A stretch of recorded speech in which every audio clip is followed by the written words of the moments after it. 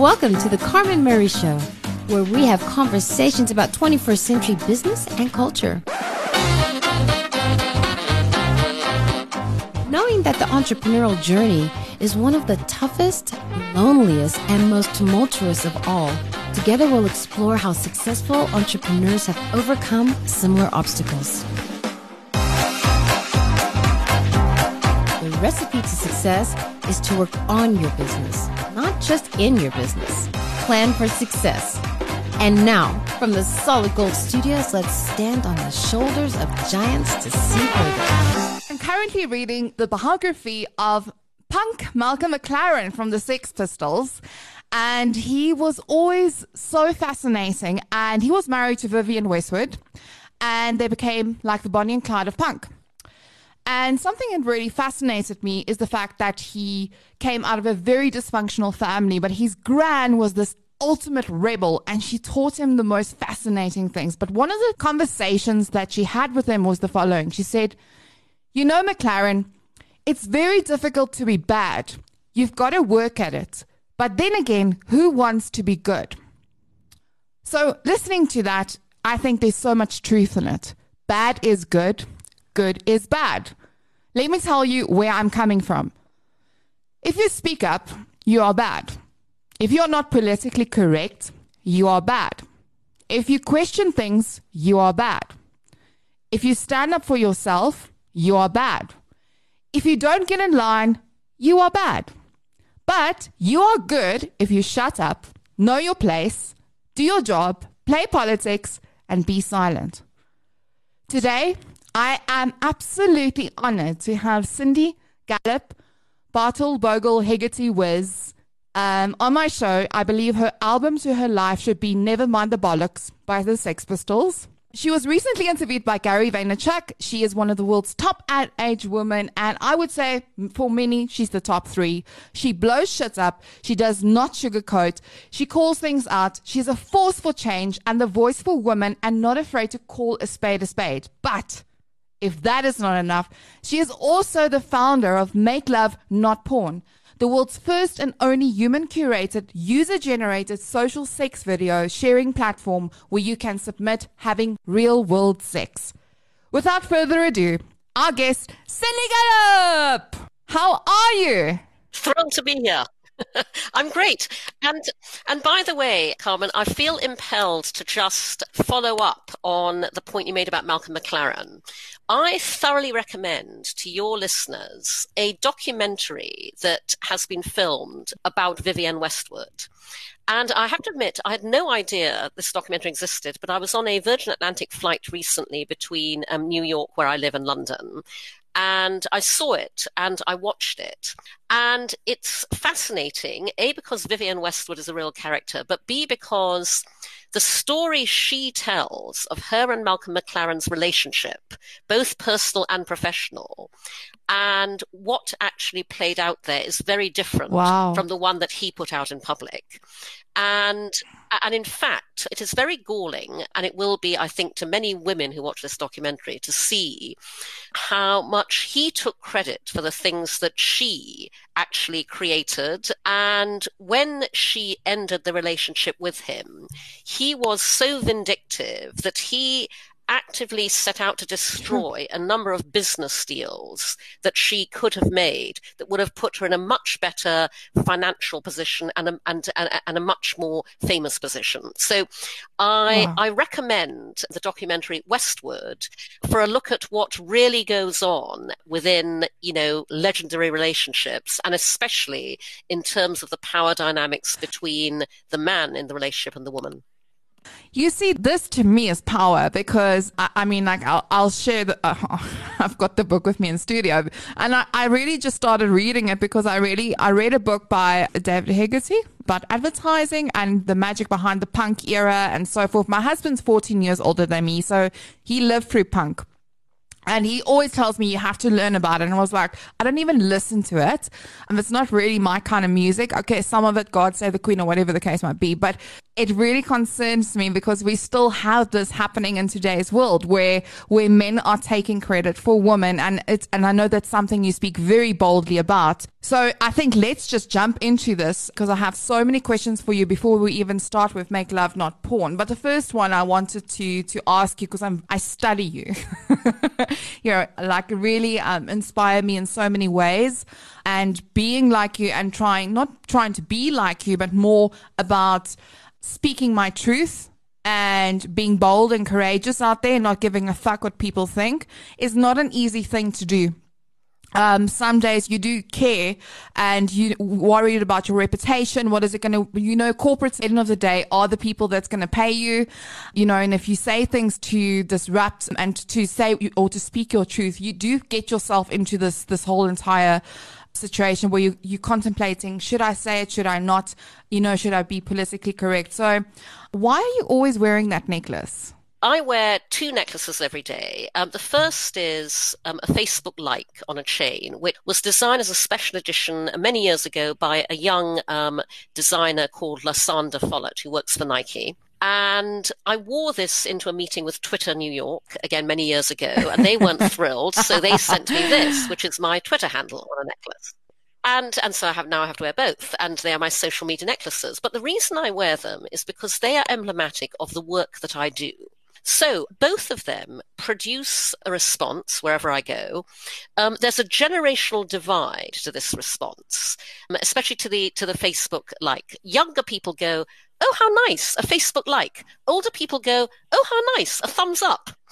But the key thing is that these are digital symbols that produce a really positive response in the real world. And that is what my work is all about. I am using technology to make good things happen in the real world. And as I said, I just want to go back and pick up on what you said about speaking your mind, because I'm a great believer in be your own filter. So when I talk about my approach to consulting and speaking and to business and to life in general, as I like to blow shit up, I am the Michael Bay of business. That statement is not a bit of whimsy or a bit of creativity or a bit of fun. I do that deliberately because when I characterize what I do in that way, it attracts to me the people who want what I do, and it repels the ones who don't. And I sure as hell want to repel the ones who don't, because they're a waste of time, effort, and money. And so what I recommend to people is I'm a great believer in micro actions. Again, I live my own philosophies. I believe that change happens from the bottom up, not the top down. Every one of us taking micro actions every single day to make what we want to see change. Cumulatively, those tiny actions add up at scale to enormous impact. And so there is one micro action I recommend to everybody. Takes no skill or expertise or talent to do it. Anybody can do it. But it's the single micro action that will have the biggest impact on your career and your life going forwards. And it's simply this. Say what you think. No, really. Say what you really think. Because we don't. Especially as women, because every day we are man-interrupted, mansplained to, talked over, ignored, not heard. So the interesting thing is that when you say what you think, first of all, you are delivering for your company and your business because they hired you for what you uniquely bring to the table. And if you don't say what you really think, you are not delivering that value. But secondly, it's a great way of be your own filter.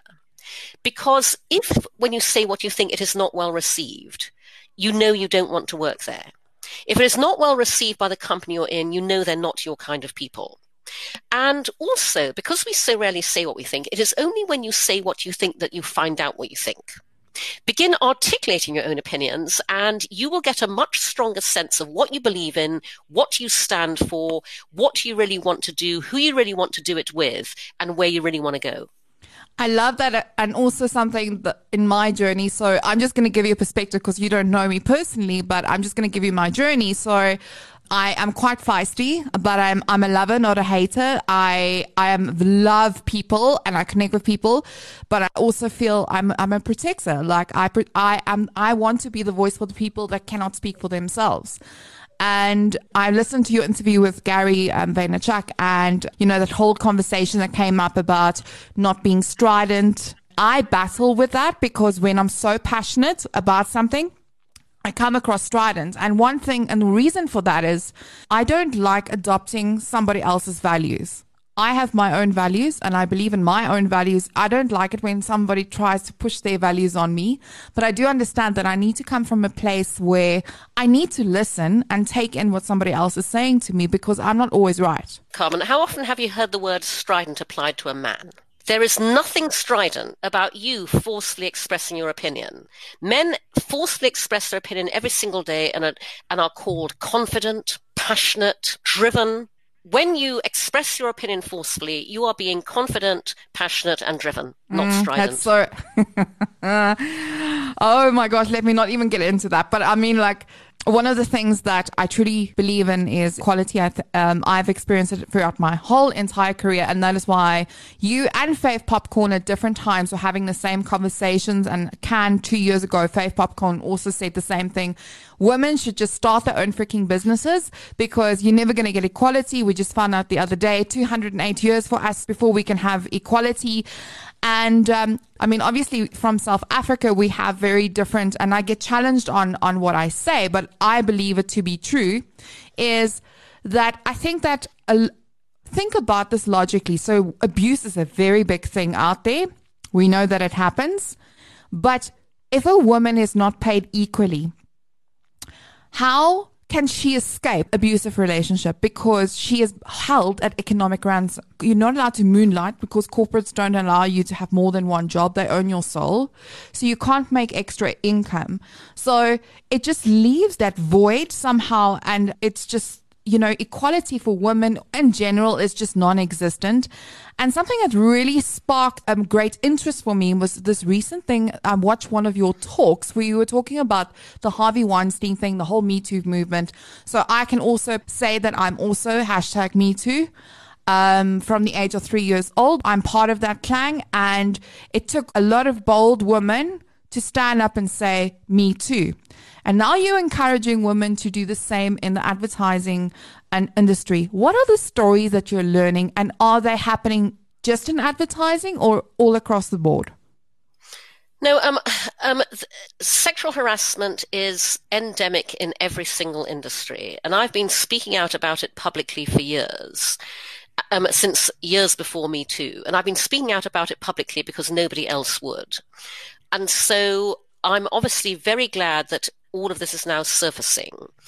But the fundamental issue, unfortunately, is that really in a patriarchal society where, you know, male privilege is the norm, men have absolutely no understanding of our lived experience as women. And because every industry is male dominated, what I've found in encouraging women and men, by the way, to speak up in the advertising industry and every other industry, is that the powerful men who are doing the harassing are the gatekeepers of everything. They are the gatekeepers of jobs, of promotions, of salary raises, of rewards, of, you know, in the advertising industry, awards, of career progression. And so everybody, women and men alike, are scared shitless of naming names and going on the record. And, you know, ever since I did my call out to the ad industry to name names 2 years ago when the whole Harvey Weinstein expose broke, I've had an absolute avalanche of emails from women and men everywhere in the world. But I have not been able to persuade anybody to speak up on the record and name names because they're all just too terrified. And I completely understand why. And, you know, that is why I have regularly said to the industry in my talks, the one thing I can promise you is that I am never giving up. The powerful men in our industry who think they've gotten away with it, they haven't. The powerful women in our industry who have aided and enabled and covered up for powerful men, you haven't gotten away with it either. And I will absolutely do everything I can to help those stories be broken publicly and those names be named for as long as I live. And I think it's so important. I think we all have to unite together behind this because, you know, I find it very ironic that we're talking about, like corporates are talking about mental health days and, you know, how can we ensure that, you know, you can't talk about it. I know you can't talk like about your mental health, but they are the ones causing it. The corporate bullying, all of the things that happen behind the doors and you can't say a word. I mean, there's a lot of guy friends that I have, and I'm a feisty one, strong. So I come across in the boardroom, I've got a very masculine energy. So I even experience in the boardrooms a lot of these things happening where, you kind of want to try, it's like when questions are asked in the room, it's women and men, and then everybody turns to the men to hear the answers. It's not pointed towards you. And then, hello, I'm the owner of the business. Can you quickly just listen what I have to say about X, Y, and Z? And it's just like a natural thing that happens. And I don't think a lot of people are aware of it. But I must say to you that... Are you the only woman on that board? Yeah. Okay, that's the problem. So a study was done some years back and reported on in the Harvard Business Review, where some academics set out to answer the question quantifiably and data-driven, how many women there needed to be on the board of a company to deliver better business results. And what they found out was that one woman on a board is useless. Tokenism is useless. And by the way, extrapolate from this to on a board, on a leadership team, on a project, because when you have, and extrapolate it to, people of color, when you have just one woman on a board, alien organism has to adapt to the culture around it. She has to become like the men. Wow. And so she cannot stand up for her own beliefs. Okay. 2 women on a board is still not enough to hit critical mass. And in fact, this study tells the entertaining story of how, with a board that had 2 women on it, during a board meeting, one woman made a very, salient point. And at the end of the board meeting, the male chairman of the board thanked the other woman for it because we look so much alike, obviously. The optimum number of women to have on a board, and again, by extrapolation, the optimum number of anybody who is other, people of color, LGBTQ, the disabled, the optimum number is 3 or more. Because when you have 3 or more women, people of color, on a board, on a leadership team, on a project, they feel surrounded by their own kind. They therefore feel able to speak up and say what they really think. They feel able to fight for and defend their positions. And boards with 3 or more women on them, both the female board directors and the male board directors, reported better quality of discussion, better decision making, and better business results. You have to have a critical mass of 3 or more for there to be any impact of diversity whatsoever. Wow, that's very insightful. I mean, I've never thought about it that way. And actually, the other day I was talking to one of my friends and we were having a conversation. She says, I only want to work with women. I'm just over this. And projects, we as women have something so different. And if there's no woman doing it, we're going to teach them how to do it. And we're going to find our own match and how we can actually collaborate. Because, we as women are quite gatherers, and we like to collaborate and share and build something together. We build a home. We build communities. This is what we're all about. And the enormously ironic thing, Carmen, is that we live in a world where the default setting is always male. Men have no idea how much happier they would be living and working in a world that was equally 50-50 informed, influenced, driven, led, and managed by all of us together. I've never forgotten a meeting in my advertising career years ago in London. I was running a very big piece of business, which was very difficult. And we had a big clash between the agency, which I was working at, and the client. And so a big meeting had to be scheduled to kind of sort all this out. And on the day of the meeting, the senior person at the client end, who was a man, couldn't make it. The senior person at the agency end, who was my boss at BBH in London, Nigel Bogle, he couldn't make it. And so this meeting ended up being all women. The female marketing director, the female marketing manager, me, my team at the agency. And this is a meeting, by the way, that I had felt sick to my stomach, dreading, because this whole situation was so full of animosity. And, we all gathered together in the meeting room as women. We all just thrashed it out together very amicably. We agreed what we were going to do. Everything was fine. The meeting went by in record time and everything got sorted out. That was a demonstration of how collaborative women are at problem solving, I knew that if the senior men on both sides had been there, it would have turned into a dick swing contest and one of them would have had to win. And so it would have been enormously antagonistic and aggressive. But because we were all women together, we sought it all out and everything was fine from then on. Men, how much would you like to have that happen in your daily working lives at your company, to have business problems solved, better business outcomes, more women in the room, make that happen?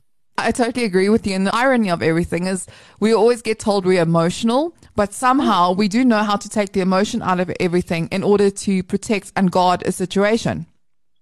And oh my God, have you seen how emotional men get in business? Yes, totally true. One thing that I wanted to also, just as you were talking about that, you say that if there's more women working in the corporate side of businesses will start making a lot more money. Why do you say that? So, first of all, at a very fundamental level, diversity drives innovation. Homogeneity is the enemy of innovation. True disruption, true innovation is the result of many different mindsets, perspectives, worldviews, insights, backgrounds, experiences, all coming together in constructive creative conflict to get us to a far better place that none of us could have gotten to on our own. So in male-dominated industry, men think alike a lot of the time. We have completely different perspectives on everything, which we are very rarely allowed to articulate, which are very rarely heard. We sit in conferences looking at all male manels, all male lineups of panels, all saying the same sorts of things. Nothing is as innovative and revelatory as a panel of women only talking about their perspectives on the kind of things that men have been dominating for years. And so first and foremost, it is diversity. And by the way, this isn't just about gender. Okay, I'm talking about diversity of everything. Race, ethnicity, sexuality, disability, age. Okay, all those of us who are other bring far more creative perspectives to bear on how we want to reinvent the world and reinvent any business. Secondly, diversity is enormously important when it comes to ways of working. Men need great female role models just as much as women do. You cannot be what you cannot see applies to men just as much as women when men do not learn different approaches to leadership from brilliant, inspirational female role models. And so female role models, and there are far too few of us, drive completely different ways of problem solving, of people management, of leadership. But then thirdly, when you do not have as many women as men running your company at every level of your company, or ideally more women than men, because it's been the other way around for far too long, you are spectacularly failing to make the kind of money that you could be making out of women. There is a huge amount of money to be made out of taking women seriously for two reasons. First of all, women buy. We are the primary purchasers and the primary influencers of purchase in every single product sector, including sectors traditionally thought to be male. Here in America, where I'm based, and this has been the case for the past 9 years, more women hold driver's licenses than men. More women are driving cars than men, yet who are automotive manufacturers targeting their product design, dealerships, communications and marketing at? Okay, so first of all, women buy, but secondly, very importantly, women share. Social media is simply a new methodology for us to do what we have been doing since the dawn of time, which is sharing the shit out of everything in a way that men don't. Because we are the gossipers. We're the chatterers. We're the talkers, the recommenders, the reviewers, the advocates. So much so that I say to brands that think they're targeting men, talk to women. Because women will influence men more than men will influence other men. And so it doesn't matter what product category you operate in, you will make more money by selling to women. You will make more money by selling more effectively to women. It's a travesty that in my industry, advertising, where our primary target is female, the primary, operator within the industry is male. We are massively male dominated. We are played back to ourselves as women all the time through the male gaze. Most creative directors, most creative departments are male, and that is why 90% of women say that advertising is not relevant to them. It's not connecting with them. And so, I could go on and on and on, but basically, if you want to make an absolute goddamn fucking shit ton of money, talk to women and hire, promote, champion, celebrate, and reward women to do that. I love that. Amen. But also just something I want to ask you very honestly is, do you think that this is going to happen in our lifetime? Because for me, it just seems like it is so difficult to see that corporate big monolithic power change. It's like a Titanic approach, like heading for the iceberg. You can see it happening, but they're just not embracing this. And it sometimes feels to me more like PR stunts than anything else, like that fearless girl. The whole story behind the fearless girl. It just seems like, it's so valid, but do they respond to these things?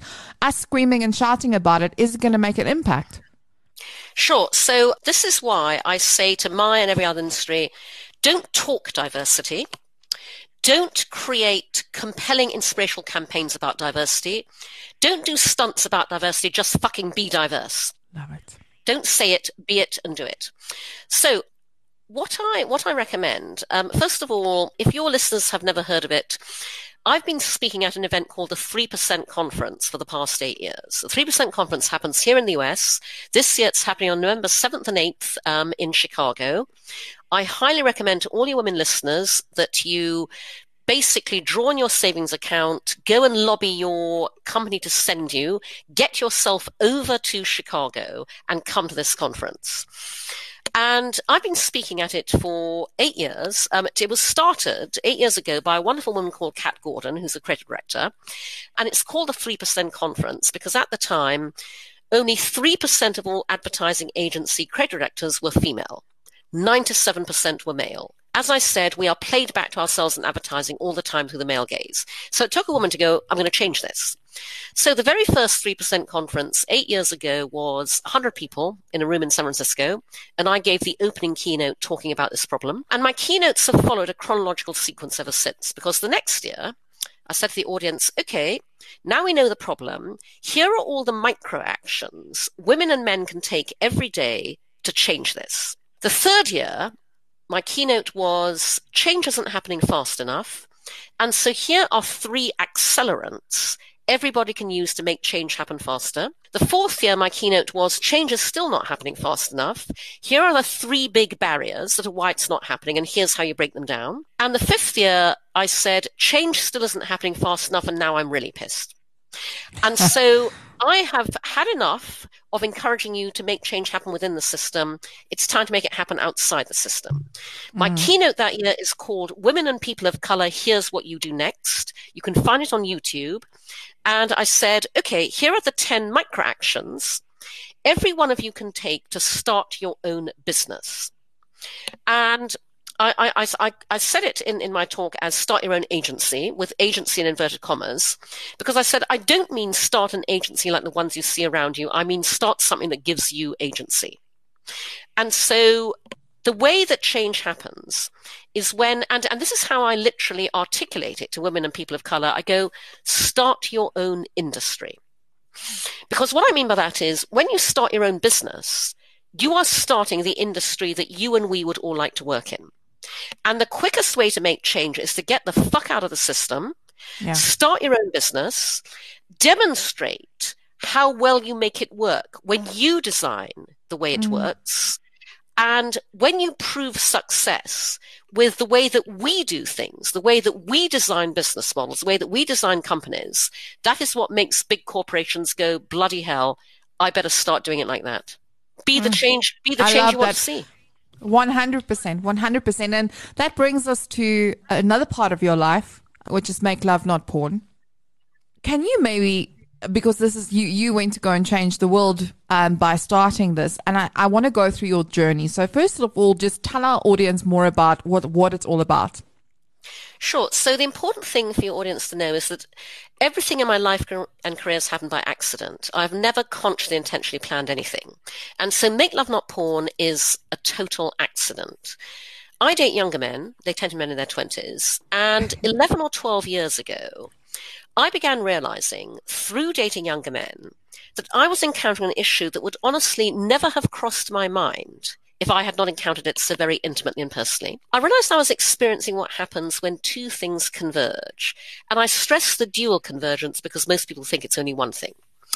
I realized I was encountering what happens when today's total freedom of access to hardcore porn online meets our society's equally total reluctance to talk openly and honestly about sex.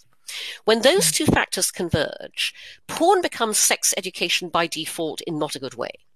So I found myself encountering a number of sexual behavioral memes in bed. I went, whoa, I know where that behavior is coming from. I thought, gosh, if I'm experiencing this, other people must be as well. I didn't know that because 11, 12 years ago, nobody was talking about this. Nobody was writing about it. This was me in isolation going as a naturally action-oriented person. I want to do something about this. So 10 years ago now, I put up on no money a tiny clunky website at MakeLoveNotPorn.com that in its original iteration was just words. It was porn world versus real world. Here's what happens in the porn world. Here's what really happens in the real world. I launched it at TED in 2009. I became the only TED speaker to say the words "come on my face" on the TED stage 6 times at session. The talk went viral as a result, and it drove this huge global response to my tiny website that I had never anticipated. And I realized I'd uncovered a huge global social issue. And so I felt a responsibility to take Make Love Not Porn forwards in a way that would make it much more far-reaching, helpful, and effective. But I also saw an opportunity to do what I believe in very strongly, which is that the future of business is doing good and making money simultaneously. I saw the opportunity for a big business solution to this huge untapped global social need. And I used the word big advisedly because even then, 10 years ago at concept stage, I knew if I wanted to counter the global impact of porn as default sex ed, I would have to come up with something that at least had the potential one day to be just as mass, just as mainstream, and just as all-pervasive in our society as porn currently is. So gave myself a very big task right from the get-go. So what I decided to do was, I always emphasize, Make Love Not Porn is not anti-porn because the issue isn't porn. The issue is that we don't talk about sex in the real world. If we did, amongst many other benefits, people would bring a real-world mindset to the viewing of what is simply manufactured entertainment. So our tagline at Make Love Not Porn is pro-sex, pro-porn, pro-knowing the difference. And our mission is one thing only, which is to help make it easier for every single person in the world to talk openly and honestly about sex. And to do that in 2 areas. Firstly, in the public domain, by which I mean parents to children, teachers to schools, everyone to everyone. But secondly, even more importantly, to talk about sex openly and honestly privately in your intimate relationships. And the reason that's key is because we don't talk about sex, it is an area of rampant insecurity for every single one of us. We all get vulnerable when we get naked. Sexual egos are very fragile. People therefore find it bizarrely difficult to talk about sex with the people they're actually having it with while they're actually having it. Because in that situation, you're terrified that if you say anything at all about what's going on, you will potentially hurt the other person's feelings, put them off you, derail the encounter, potentially derail the entire relationship, but at the same time, you want to please your partner. You want to make them happy. Everybody wants to be good in bed. No one knows exactly what that means. And so you will seize your cues on how to do that from anywhere you can. If the only cues you've ever seen are in porn, because your parents didn't talk about sex, because your school didn't teach you, because your friends aren't honest, those are the cues you'll take to not very good effect. So, given this mission of talk about it, I decided to take every dynamic in social media and apply them to this one area no other social network or platform will go in order to socialize sex. and to make real world sex and talking about it socially acceptable and therefore ultimately just as socially shareable as anything else we share on Facebook, Tumblr, Twitter, Instagram. So 6.5 years ago, my team and I launched the first stage of this vision, have a whole roadmap for the future, but I need funding to achieve it. The first stage is MakeLoveNotPorn.tv, which, as you referenced, is a user-generated crowdsourced video sharing platform that celebrates real-world sex. So anybody from anywhere in the world, including South Africa, can submit to us videos of themselves having real-world sex. But we are very clear what we mean by this. We are not porn. We are not amateur. We are building a whole new category on the internet that has never previously existed, social sex. So our competition isn't porn, it's Facebook and YouTube. Or rather, it would be if Facebook and YouTube allowed you to socially, sexually self-express, which they don't. So social sex videos on Make Love Not Porn are not about performing for the camera. They're about doing what you already do on every social network. Capturing what goes on in the real world as it happens spontaneously in all its funny, messy, glorious, silly, beautiful, comical, awkward humanness. We curate to make sure of that. I designed Make Love Not Porn around human curation. Our curators watch every single video submitted from beginning to end. We don't publish unless it's real, and we have a revenue sharing business model. Our members pay to rent and stream social sex videos. Half that income goes to our contributors, or as we call them, our Make Love Not Porn stars. But I want to tell your audience, especially, Carmen, what the overarching mission for Make Love Not Porn is. Because when I say to people that our mission is this very simple thing, to make it easier for everyone to talk openly and honestly about sex, because we don't do that currently, people don't get how massively, profoundly beneficial the impact of that would be. Here's what I mean. I designed Make Love Not Porn around my own beliefs and philosophies, one of which is that everything in life starts with you and your values. So I regularly ask people this question: what are your sexual values? And nobody can ever answer me because we're not taught to think that way. What do you mean by sexual values? Right. So can you maybe elaborate? Yep. So I'm about to tell you. Oh, Our sorry. parents, no, that's okay. Our parents bring us up to have good manners, a work ethic, sense of responsibility, accountability. Nobody ever brings us up to behave well in bed. But they should, because in bed, values like empathy, sensitivity, generosity, kindness, honesty are as important as those values are in every other area of our lives where we are actively taught to exercise those values. So here's what will happen if Make Love Not Porn is funded and invested in to achieve our social mission at scale. And this is a really important understanding for South Africa. If we succeed, parents will bring their children up openly to have good sexual values and good sexual behavior, the same way they currently bring them up openly to have good values and good behavior in every other area of life. We will therefore cease to bring up rapists, because the only way that you end rape culture is by inculcating in society a universally, openly talked about, promoted, understood, operated, and very importantly, aspired to gold standard of what constitutes good sexual values and good sexual behavior. When we do that, we also end Me Too. We end sexual harassment, sexual abuse, sexual violence, all areas where the perpetrators currently rely on the fact that we do not talk about sex to ensure their victims will never speak up, never go to the authorities, never tell anybody. When we end that, we massively empower women and girls in South Africa, worldwide. When we do that, we create a far happier world for everybody, including men. And when we do that, we are one step closer to world peace. I talk about Make Love Not Porn as my attempt to bring about world peace, and I'm not joking. And that is why what we are doing in Make Love Not Porn could not be more topical in the era of Me Too. Because right now, everybody is talking about consent. Everybody is writing about consent. There are lots of thoughtful, nuanced, insightful think pieces out there about consent. Here's the problem. Nobody knows what consent actually looks like in bed. The only way you educate people as to what is great consensual communicative sex, good sexual values and good sexual behavior is by watching people actually having that kind of sex. And Make Love Not Porn is the only place on the internet where you can do that. Every one of our videos is an object lesson in consent, communication, good sexual values and behavior. We are literally education through demonstration. And that is why we call ourselves the social sex revolution.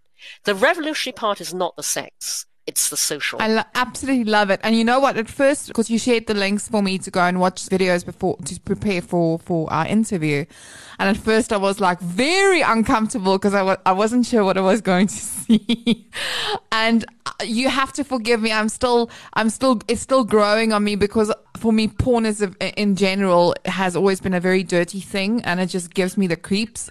So when I went on there and I saw some of the videos, I could actually relate to it. I looked at it and I was like, wow, this is not what I expected it to be. In my mind, I was like, oh my God, this is going to be like, I'm just going to close my eyes, just read the subtitles below.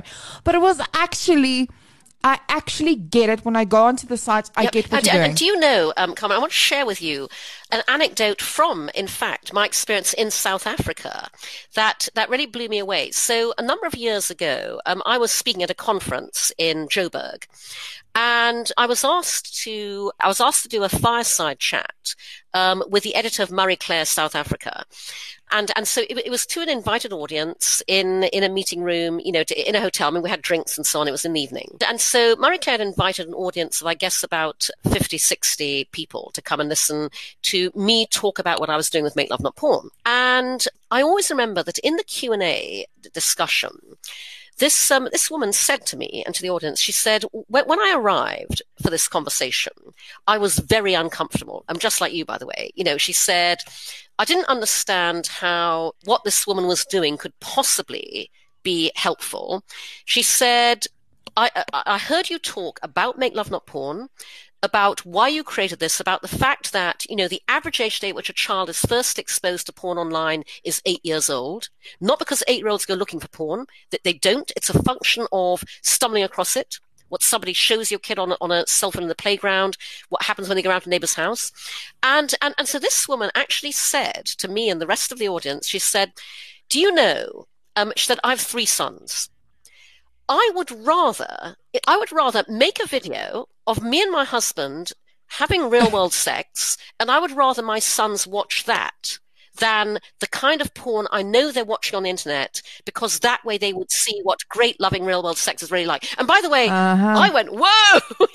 I mean, I was pretty gobsmacked by that statement. But that was just indicative of how much she got what we're doing and how strongly she felt about it. And so, so our members write to us every single day and say, you changed our lives. So people write and say, we saved their marriage. They hadn't had sex and by the way, again, what Make Love Not Porn is we're not just something you watch. We are a communications platform. We're inspiration. We are the outside prompt that couples and individuals need to be able to talk about sex. And so with social sex, couples watch our videos together. They tell us that they're able to talk about them in the same way they talk about a program they watch on TV. And that gives rise to brilliant conversations about their own relationship and their own sexual interactions. People write to us who are survivors of sexual assault and sexual abuse, women and men, by the way, and tell us that, again, because we're socializing and normalizing real world sex, they tell us that we help them reclaim their bodies, reclaim their sexuality, enable them to feel like a healthy sexual being again. Couples write and say that we help them, one couple, the husband had surgery for prostate cancer, had erectile dysfunction as a result. Their therapist recommended Make Love Not Porn. They said, our sex life is even better than it was before the operation because of all the things that they learned that is about, great sex does not have to be penetrative. Wow. We even have a Make Love Not Porn baby. So one couple wrote to us quite soon after we launched. And they said, we just came back from the doctor. We'd been trying for a kid for ages. The scan confirmed what we suspected. Our child was conceived the night we watched this particular video on Make Love Not Porn. They said, we're not going to say we could have done it without you, but you really helped. So yeah, we actually we have a Make Love Not Porn baby. And so, again, I mean, the interesting thing about all of this is our Make Love Not Porn stars tell us that socially sharing their real world sex has been as transformative for them and their relationships as socially sharing everything else has been for the world at large. We have many solo Make Love Not Porn stars, men and women who've filmed themselves masturbating. And by the way, most of our Make Love Not Porn stars had never ever filmed themselves doing anything sexual before. They're doing it for us because they believe in our social mission. And so our solo Make Love Not Porn stars, who for the first time ever have filmed this very intimate act, shared it on our platform, tell us that doing that made them love themselves more. It enhanced their sexual sense of self, their sexual self-esteem. Couples tell us that doing this transformed their relationship because when you decide to film yourselves having sex, you have to talk about it. When you talk about it, doesn't matter how long you've been together, the conversation goes places it's never, ever gone before. Couples write and say, we thought we're open. This just took it to a whole new level. And so if you just think about the powerful impact social media has had on the world, we are socializing this one final area of our lives. No other platform will let you. And the impact is just as transformative and beneficial. And but there is one thing I really want to highlight very importantly for your audiences. And again, this absolutely has a bearing on not just online, but offline systems in a male-dominated patriarchal society. The young white male founders of the giant tech platforms that dominate our lives today are not the primary targets, online and offline, of harassment, abuse, sexual assault, violence, rape. Therefore, they do not and did not proactively design for it. Those of us who are most at risk every single day, women, people of color, LGBTQ, the disabled, we design safe spaces and safe experiences. I and my team spent literally years concepting and designing Make Love Not Porn before we ever built it, because we knew that if we were going to invite people to do something they've never ever done before, socially share their real world sex, we had to think through every possible ramification of that to create a completely safe and trustworthy space. As a result, we operate unlike anybody else in the adult sphere, and quite frankly, unlike anybody else on the internet, period. It is not possible to complete our submissions process unless your video is fully consensual, legal, everyone's over 18. We require full identification details and 2 forms of visual ID for every participant, including if you've chosen to have somebody else behind the camera. Even if we've never seen them, we have to know exactly who they are, 2 forms of visual ID. It's not even possible to submit, let alone ever have published, anything that's not fully consensual legal. Then, when you submit your video, we do something nobody else does, human curation. I designed Make Love Not Porn around the ability for human eyes to view every single piece of content from beginning to end and decide whether or not we post it. If you're tall, and then when you submit your video, we engage with you personally. We begin building a relationship with every Make Love Not Porn star. We will communicate using your chosen means, phone, text, email, Skype, whatever it is. We communicate with both halves of the couple. We begin building a relationship with this amazing community who've made themselves vulnerable enough to share these most intimate moments. If you're worried about your employer, your college, fine to be anonymous. You can wear masks, faces in shadow, out of frame. About half of Make Love Not Porn stars choose to do that. The other half are happy showing their faces. And we help. In the how-to section on our blog, we have a blog post called How to Shoot a Banging Real-World Sex Video Without Ever Showing Your Face. Okay, so we can advise on that. Your video is only viewable on our platform by our members, by the members who've paid to subscribe and rent. And the reason we operate a rent and stream model, not a download and own, is because our commitment to you as a Make Love Not Porn star is the moment anything changes, your relationship, your life, your circumstances, even just your mind, you tell us, we take your videos down, they're gone forever, they're nowhere else on the internet. You could literally put your video up one day, change your mind overnight, we'll take it down the next. It's entirely within your control. You have as much of exposure as you want. And we're also building our community offline. As and when we can, we hold drinks gatherings and invite our Make Love Not Porn stars to come and meet us and each other, which are wonderful community events. I'm like, this sounds like amazing. I'm like, if I try it, I'll probably do it with a mask, but you probably recognize me by my tattoo. Now, let me tell you, Carmen. So we have one couple who want to be anonymous, and they have tattoos, and so they actually shot a video where they put like black masking tape over their tattoos, so they couldn't be recognized. So you can do that as well. But also, there are many other social benefits to what we're doing. So here's one of them. Social sex is enormously reassuring because we celebrate real-world everything. Real-world bodies, real-world hair, real-world penis size, real-world breast size. You can talk body positivity all you like. You can preach self-love. Nothing makes you feel great about your own body like watching people who aren't nobody's idea of aspirational body types getting turned on by each other, desiring each other, having a bloody amazing time in bed. Our mantra is everybody is beautiful when they're having real-world sex, and they really are. And this is why I love what you call it. It's make love, not porn. You know, this is the thing is when you and your partner and your or husband, wife, or however you have a partner, is you don't talk about having sex. You talk about making love, like when you're in a meaningful and a deep relationship. So this is for me, it really caught my attention because I think it's brilliantly executed.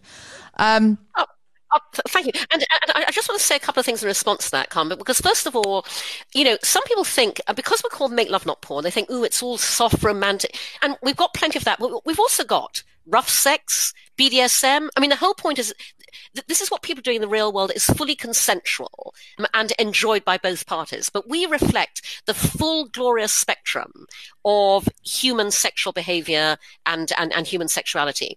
And then the other thing I would just say is that we are not competing with porn. We are a counterpoint and a complement to porn. You know, if porn is the Hollywood blockbuster movie, we are the documentary. The reason amateur is the biggest growth sector in porn has nothing to do with porn.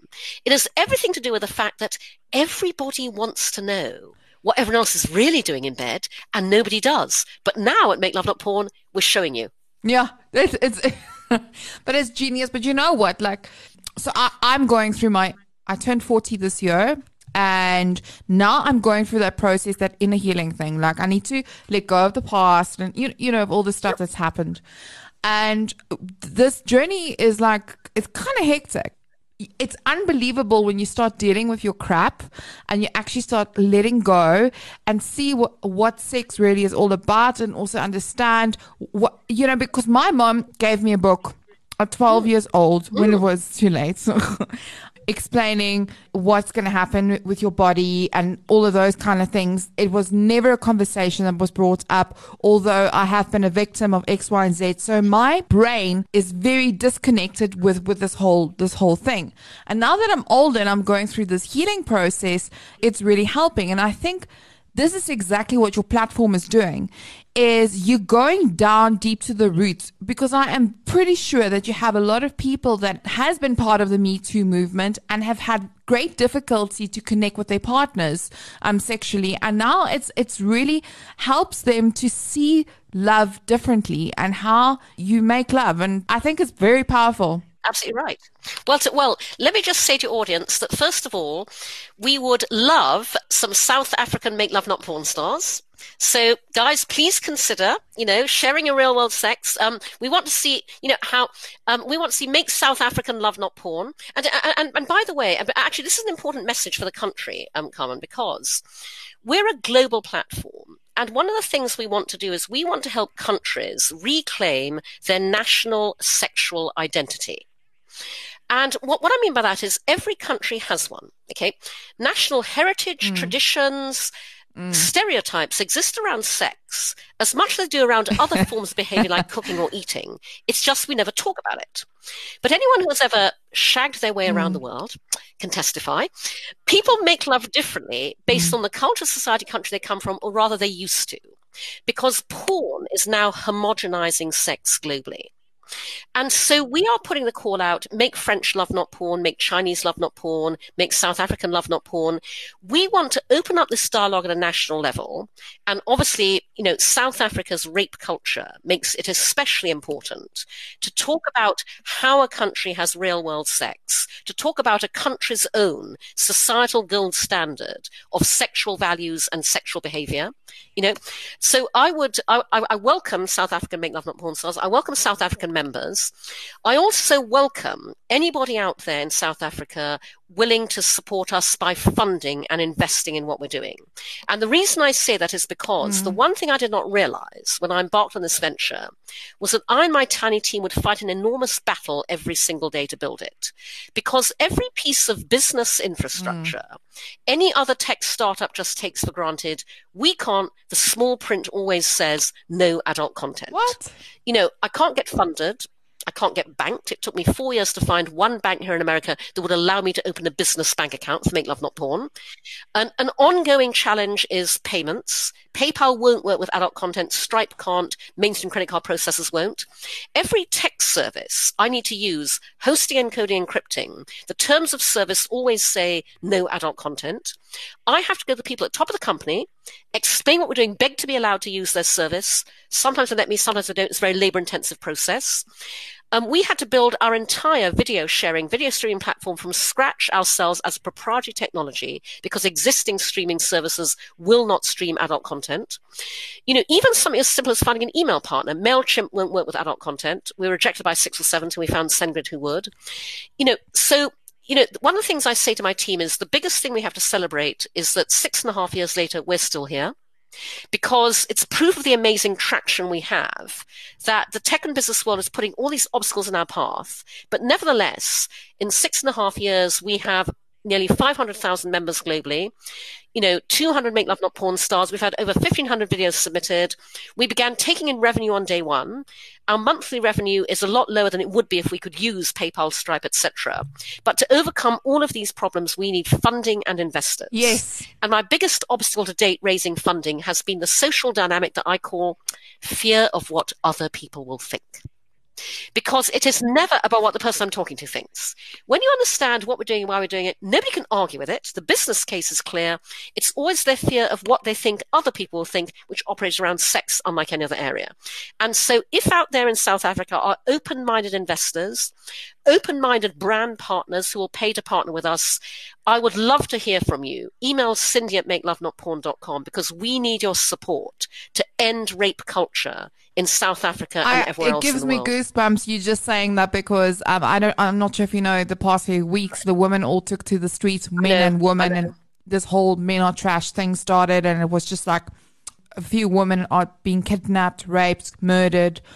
It's been very hectic, and also we are very innovative. What Africa knows how to solve African problems, i.e., with payments. Like if you look at M-Pesa that happened in Kenya and South Africa, so maybe somewhere one of our audiences, if you know people in the tech industry that can help with a solution.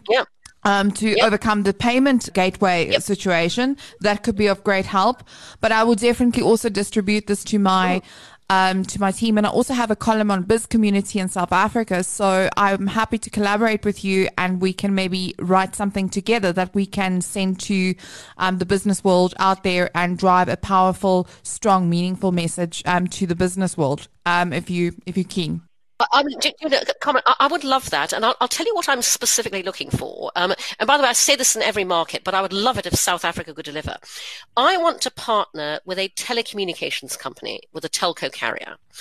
Telco carriers are fully aware that one of the biggest uses of mobile phones is to watch porn. Telco carriers, therefore, equally have the ability to promote consent communication, good sexual values and good sexual behavior by partnering with Make Love Not Porn as their adult offering on mobile.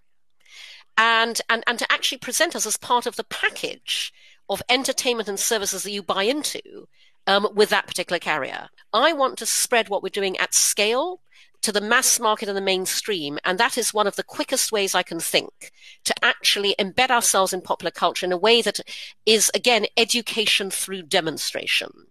This is how you operate a gold standard consent communication, good sexual values and good sexual behavior, and to have that message absorbed at scale. Well, I mean, we'll definitely take this conversation offline, and I will help you wherever I can, and also keep you posted on things happening here and within my community. So we'll definitely touch base on that. Great.